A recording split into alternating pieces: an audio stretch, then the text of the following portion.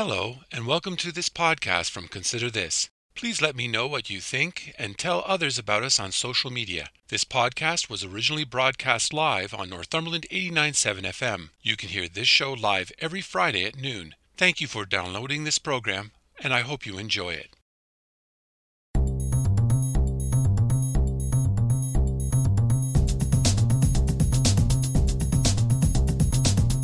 Hello and welcome back. This is Consider This Northumberland, and I'm your host, Robert Washburn, and you're listening to Northumberland 89.7 FM.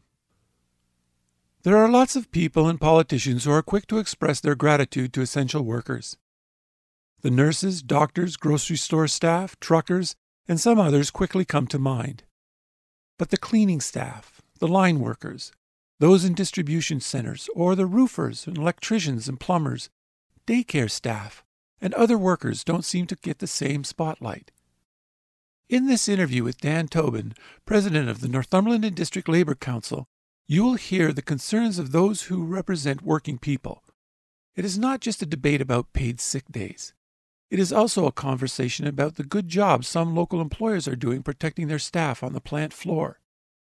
It is also thoughts about fair pay, temporary bonuses, and what is being done to support marginalized workers like farmhands and migrant workers, and those on low income and women, many of whom have borne the brunt of the pandemic. Here is that conversation. I'm so pleased to have with me today Dan Tobin, president of the Northumberland Labour Council. Welcome to Consider This. Thank you, Robert. I have already spoken to people who have explained the day of mourning. What I want to know from you is, how is the Day of Mourning commemorated in Northumberland? Well, every year we usually gather at Lucas Point Park down by the industrial area of Coburg. And last year and this year we have to do things a little bit differently because of the pandemic. So we're doing a virtual this year on Zoom. How does that work? I've sent out the link on our Facebook page and our Twitter page and to all the contacts so that they can email all their locals. And last year we had about 60 people show up on our Zoom, which was quite impressive for us. Can members of the public join in as well? Oh yes, of course. Is this recorded and posted up later to people to watch? It's usually done live, and this year I'm going to see if I can record it. I'm not technologically advanced, so. So I guess it'll be a bit of a crapshoot, will it? Yes, yes, and I just opened up a YouTube channel, so I'm hoping if everything works well, I can record it while we're doing it and then put it on the YouTube later. Now, up until now, the Day of Mourning honors the loss of workers to injury or death. Yet this year it seems very different with the pandemic. Now, from your perspective, how has the pandemic impacted the health and safety of workers in Northumberland? It actually, it has impacted but health and safety as well as mental well-being of the employees quite a bit. Here's your theme is the essential workers and those but who we've lost and those who are sick from the pandemic. Going to try and honor them. What are you doing especially for them then in the commemoration ceremony? We got different speakers, but the main part is we want everybody to realize that this pandemic has played havoc on not only the employees but also the families. But this year we have a candle that we're going to light and have a moment of silence after all the speakers are finished. You mentioned you're honoring the impact on the families and on essential workers. Can you tell us what in detail, or maybe share some stories or examples of how the pandemic has impacted these workers? Yeah, I got one story. It's about a guy that works in a meat processing plant. It's hard. He works about 10 hours in freezing temperatures. Production line doesn't slow down for anyone. but this guy's boss, he will provide the protective equipment, but he's also telling the employee you only get one face mask to use for the week, and you only get one pair of gloves to your job per day. If they happen to rip, then it's on you to buy your own gloves. And Alex, he had a phone in sick one day, and his bosses required him to get a doctor's note. But as a result, Alex said, "Well, screw this. I'm coming into work. I'm sick, but I can't afford to take a time off. The doctor will not see me, but it takes about 2 or 3 weeks to get an appointment. He goes into work sick."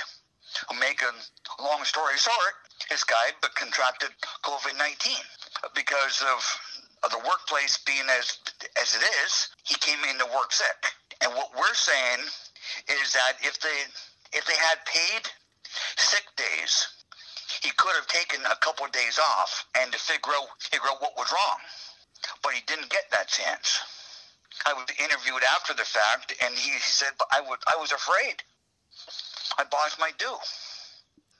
People should not have to be forced to between going into work or staying home while they're sick. And that's the whole idea behind this year's Day of Mourning, is that we are advocating for paid sick days. At the federal level, they give us 3 but paid sick days right now. And the pandemic, at the federal level, you get time off, but you have to be off but almost a whole week before you can apply for that pandemic pay. We are advocating for the provincial government to pass paid sick days. Can we go back for a second? I'd just like to talk a little bit more about the story, but I do want to talk about the sick days. Now, the person you're describing, Alex, is he someone who lives and works in Northumberland? No, it's out of Toronto. Okay, fair enough. Paid sick days that you're asking for, the provincial government has now ended its session. They voted in the budget, and I believe the Liberal Party tried to bring in some legislation around sick days, and it was not passed. How did you respond to the fact that the Premier and the party doesn't seem to be listening to your concerns? We've counted how many bills that the Conservative government has actually voted against. They voted against the paid sick days bills 25 times over the past year. NDPs putting forward, or even the Liberal putting forward. But 25 times the Conservative government has voted it down. And what Doug Ford was saying last week, that they're hinting at paid sick days, if they were honest, but honest with themselves, and wanted to actually initiate paid sick days, they would have. Why not commit to a barrier-free, accessible, paid sick days program as outlined in Bill 239, as was proposed by the NDP? Have you made any effort or tried to talk to local MPP David Piccini about this? I've talked to him. But I've tried talking to him, but over the past year about various things.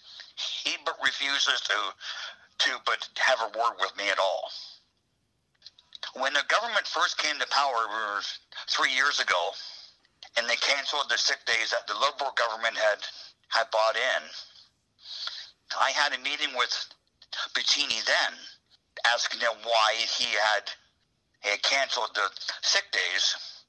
And his words was that we are initiating and we're going to legislate that nobody can lose their jobs if they phone in sick. And my question to him was, well, people cannot afford to phone in sick. people need to, if they phone in sick, they got to choose, okay then, what do I give up this month? My food or my rent? Or do I just go to work sick? And Bettini, he looked at me, like a deer in headlights look. What do you mean? He can't understand that people cannot afford to phone in sick. Do you have any idea how many workers have died or become sick locally?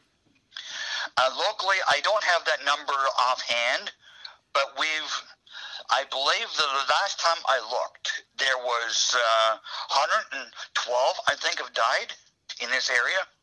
In what area? In Northumberland and in the Kawartha. Oh, so you're talking about from the health unit statistics. You're right. I was more interested, I certainly acknowledge that number, and I was more interested, though, in the number of workers, if you've been tracking any of that. I've tried to get those numbers, but they're not releasing whether or not they were workers in this area or where they worked or what they were doing. So I got numbers about the schools, if you want that. Sure. It was 34 positive cases that was spread across 2 schools. Now, how many of those were students and how many were teachers? Numbers I got was 75% of those 34 cases were students. A quarter of them were teachers. Right. According to the numbers that you got. And where did you get those numbers from? It's from the president of the local teachers. Okay. So what are local labor groups doing in response to these issues? And what do they see that needs to be done? Government says the schools are safe, and yet we're finding that 1 in 5 schools, but in the province, and 1 in 4 schools in this area have a case of COVID-19. They've had us close 2 schools before the spring break, and despite what the government says on their promises of improved screening and testing and tracing, those working in the schools have reported no change since the beginning of this pandemic.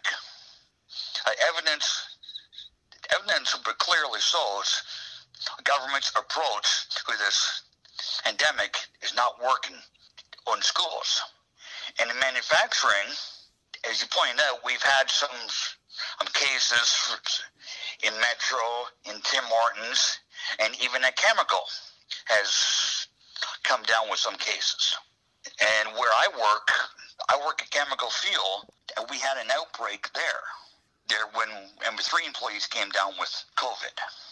And most of the manufacturing people I've talked to are saying that their companies are going above and beyond in their cleaning, as well as they're trying to social distance during work. And even some companies are giving them employees a pay raise during the hardest time of this pandemic. Most of the manufacturing in this area screen their employees before coming into work, whether it's on a daily basis but on a weekly basis. And in retail, we're finding the employees are having they're stressed because they want to take time off because of family obligations or because they don't have daycare, or the fear that they're catching the virus while they're at work. Employees are worried, will they lose their job if they are unable to find adequate daycare, or they refuse to put their kids in daycare. They're also worried, like the majority of the province, what happened, certainty of the schools after the spring break is over. Employees are extra breaks so that they can take their masks off and cool down, because masks do make them a little bit hot. I'd like to know, have you tried to talk to the health unit about making these cases, these outbreaks at companies, known to the public? Have you advocated for that? Because those numbers just tend to get rolled into the overall numbers. Yeah, I haven't really tried, but that's a good suggestion.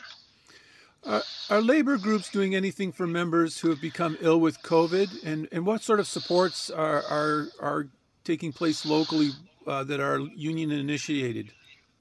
Oh, but right now, I mean, the Labor Council isn't doing anything specific for the people that have come down with COVID.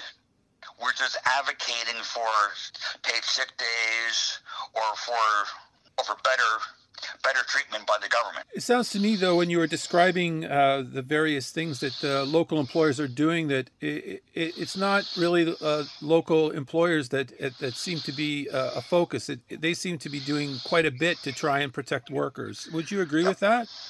Oh, I agree with that. Yes.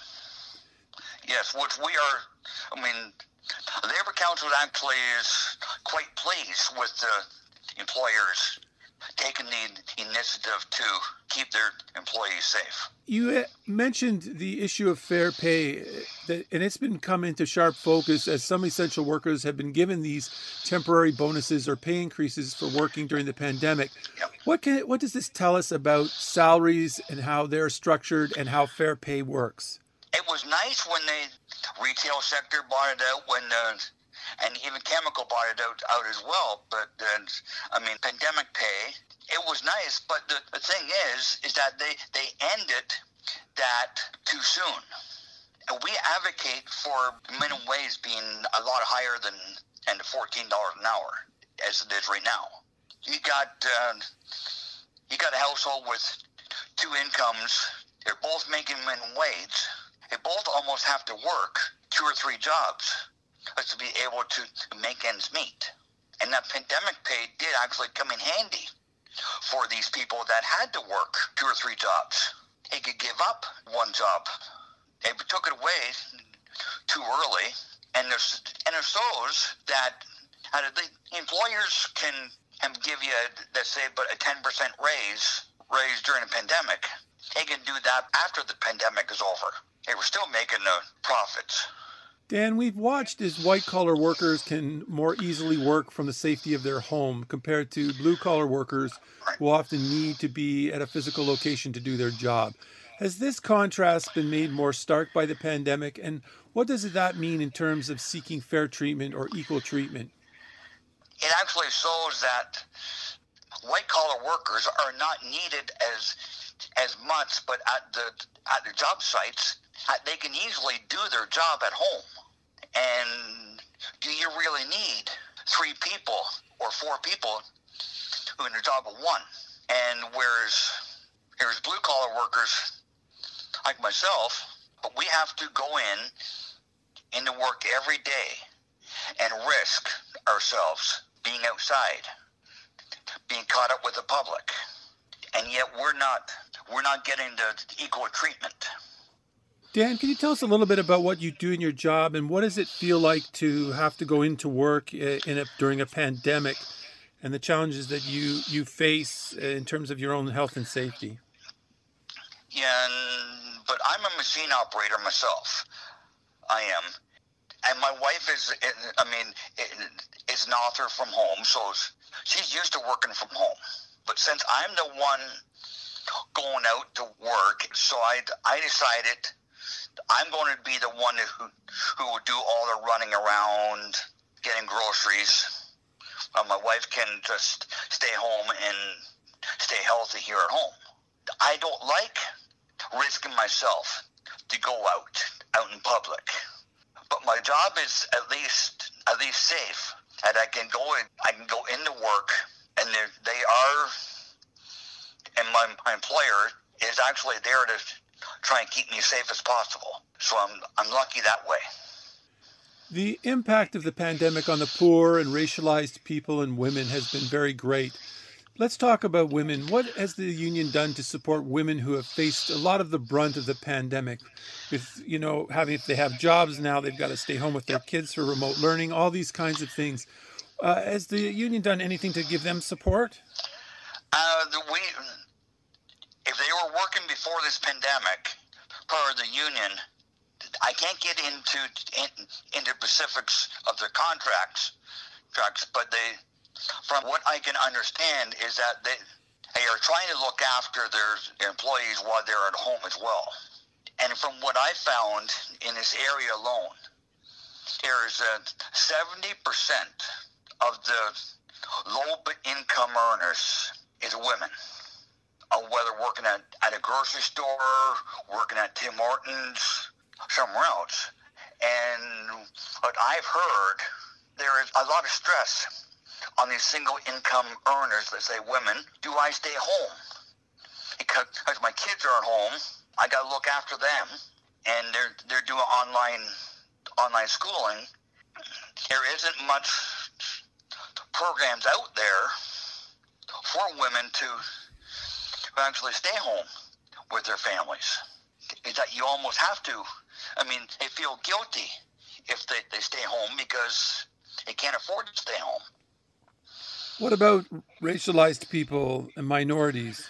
They're in the same boat. I haven't heard much in this area, but talking to other presidents of labor councils, but in the same boat, or as women are, is that they feel guilty about going to work because their kids are at home, or that they got to work 2 or 3 jobs as to make ends meet at home. It's hard on the employees, whether you're a woman or a minority. Is there any reason to believe anything will change coming out of this pandemic? Personal opinion, I don't think so. I mean, it's conservative government in this province.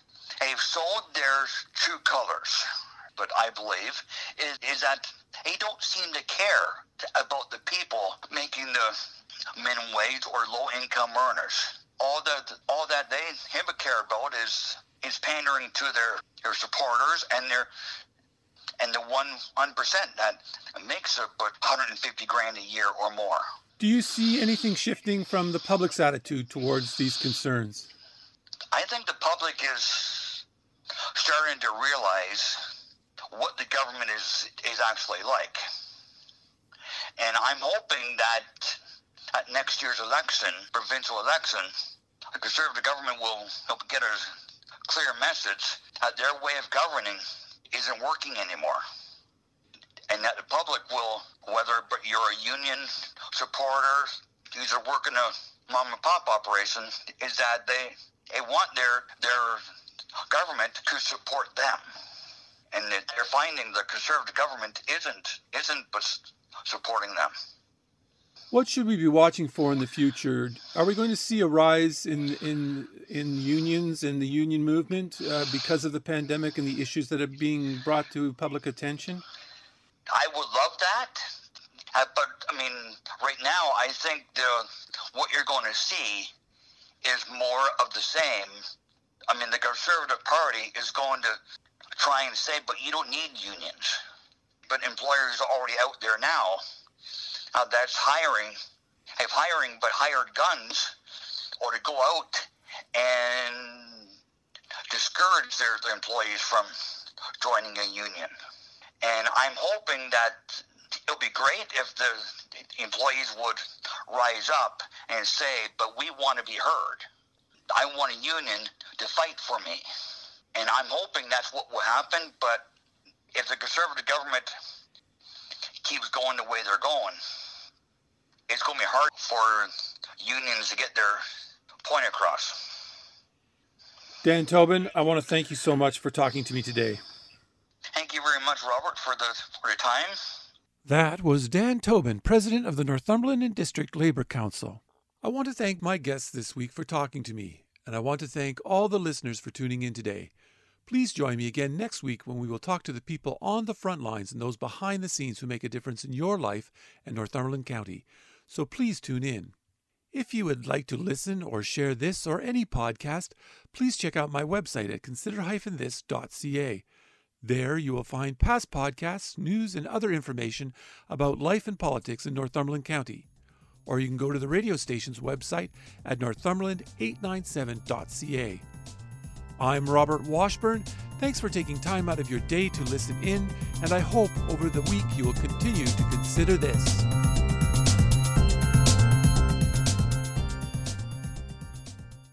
Thank you for listening to this podcast from Consider This. If you have any comments or would like to suggest a story, please contact me at considerthisnorthumberland@gmail.com, or you can message me on Facebook at Consider This. If you enjoyed this podcast or are looking for more news and information about Northumberland County, please check out my website at consider-this.ca. That's consider-this.ca. And don't forget to share. And again, thank you for listening, and stay tuned for more from Consider This.